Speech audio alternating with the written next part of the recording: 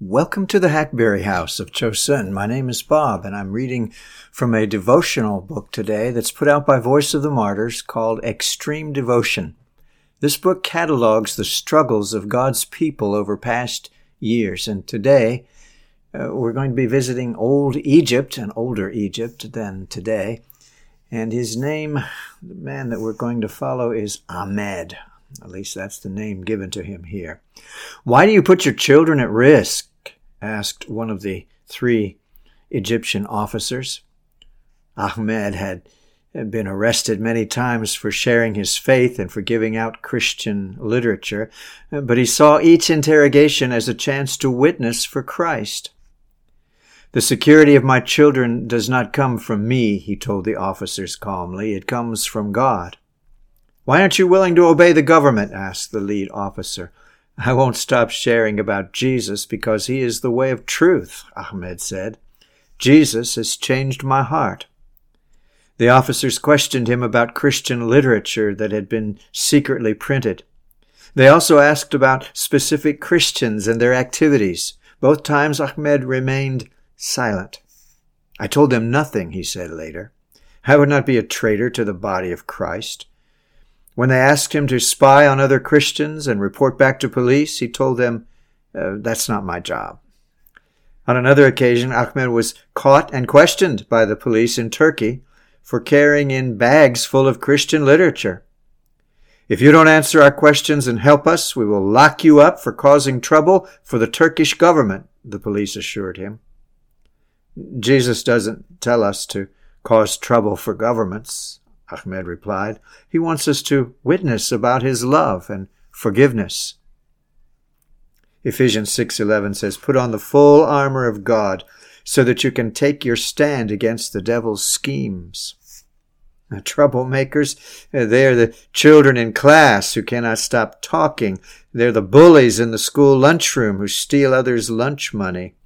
They're the gossips in the office, maligning others and spreading rumors like disease. Christians are not called to be troublemakers. In fact, Jesus calls us to be peacemakers. This rule has one exception, however. We must be troublemakers to Satan and his schemes. We cannot afford to be overlooked by the devil as merely harmless for the kingdom. Prayer is our most effective weapon. How often do your prayers disrupt Satan's work? Get busy today by praying in Jesus' name against your adversary's plans. If you'd like to have this book yourself called Extreme Devotion, just get in touch with the people at VOM. You can contact them at vom.org, vom.org. Or actually, you can also go to The Voice at vom.org. I think either place will get you the information you need to get this book. And it's not a free book, but I'm sure it's well worth the price that they will ask you. Also today, we want to go, I know it's February, but I want to talk about the last things that came up in the January issue of the newsletter that VOM puts out. Now, they have a theme, and the theme of January was North Korea. But at the end of the magazine, they usually share other stories, things that are going on throughout the world. And I wanted to have one more week with that. Let's go to Cameroon, where Islamists kill elderly Christian in his sleep. July 10, 2023, members of the Islamist group Boko Haram quietly raided a village in northern Cameroon in the middle of the night.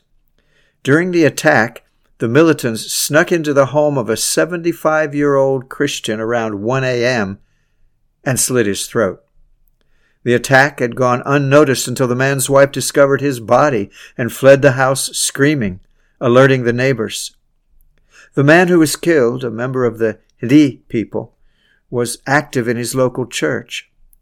The Hidi live in about 20 small villages along Cameroon's northwestern border with Nigeria.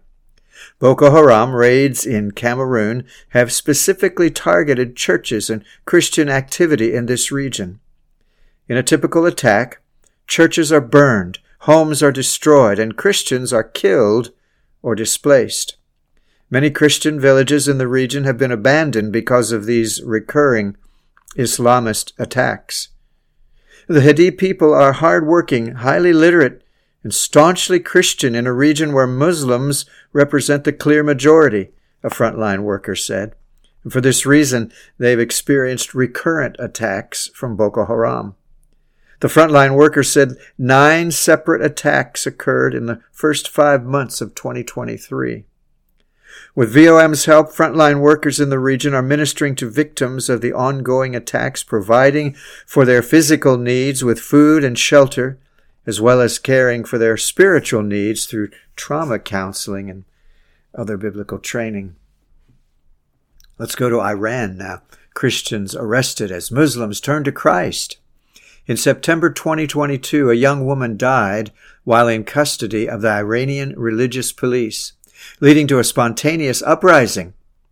Since the woman's death, frontline workers have reported an increase in Iranian Muslims turning to Christ, even as their government has increased its persecution of Christians. In a series of arrests in May 2023, agents of the Islamic Revolutionary Court searched the homes of 3 Christian women for several hours before confiscating their personal belongings and taking the women to an unknown location. The 3 Christian women were held for 40 days in Evin prison before being allowed to contact their families. 2 months later, in July 2023, nearly 60 Iranian Christians were arrested across the country. A frontline worker who ministers in Iran, through Christian satellite television, said the young woman's death has caused many Iranians to become even more disillusioned with their repressive Islamic government, leading them to search for truth elsewhere. Though the internet is highly restricted and monitored, satellite television broadcasts are not, and many are learning about Christ through these broadcasts. We have registered more salvations in the last 3 years than in the last 20. Before that, the frontline worker said. Amen. How about Pakistan? Blasphemy allegations provoke anti-Christian violence. Violent protests swept across Pakistan after the June 28, 2023 public burning of a Quran in Sweden. Pakistan's Prime Minister urged the organization of large rallies and convened a joint parliamentary session on July 7, 2023, to protest the burning. During the rallies, angry protesters desecrated crosses and insulted Christianity. Just days after the incident in Sweden, Harun Shahzad, a Christian in Pakistan, was charged with blasphemy for posting a Bible verse online. Christians in and near Sargodha were unable to leave their homes because of dangerous protests involving an anonymous anti-Islamic message left on a local mosque. Christian street sweepers in Hasselpur were also pulled from duty because of the risk of violence during ongoing protests. Pakistan has some of the world's harshest blasphemy laws, which were revised in early 2023 to expand the definition of blasphemy. Under the laws, Christians are at constant risk of being accused of blaspheming Islam or the Quran or Muhammad, and they receive harsh punishments when convicted. Many have killed or forced to flee the country upon release from prison. They've been killed. Anti-Christian violence peaked on August 16, 2023, when more than 5,000 Muslims rioted for 10 hours in Jaranwala, an industrial city in the Faisalabad district. They were reacting to reports that 2 young Christians had desecrated the Quran and insulted the Prophet Muhammad. The mob burned or severely damaged at least 25 churches and 89 homes in Christian neighborhoods, causing hundreds of Christians to flee. Video of the attacks shows the rioters throwing the Christians' property into the streets and burning it, destroying crosses on church buildings, and setting homes on fire.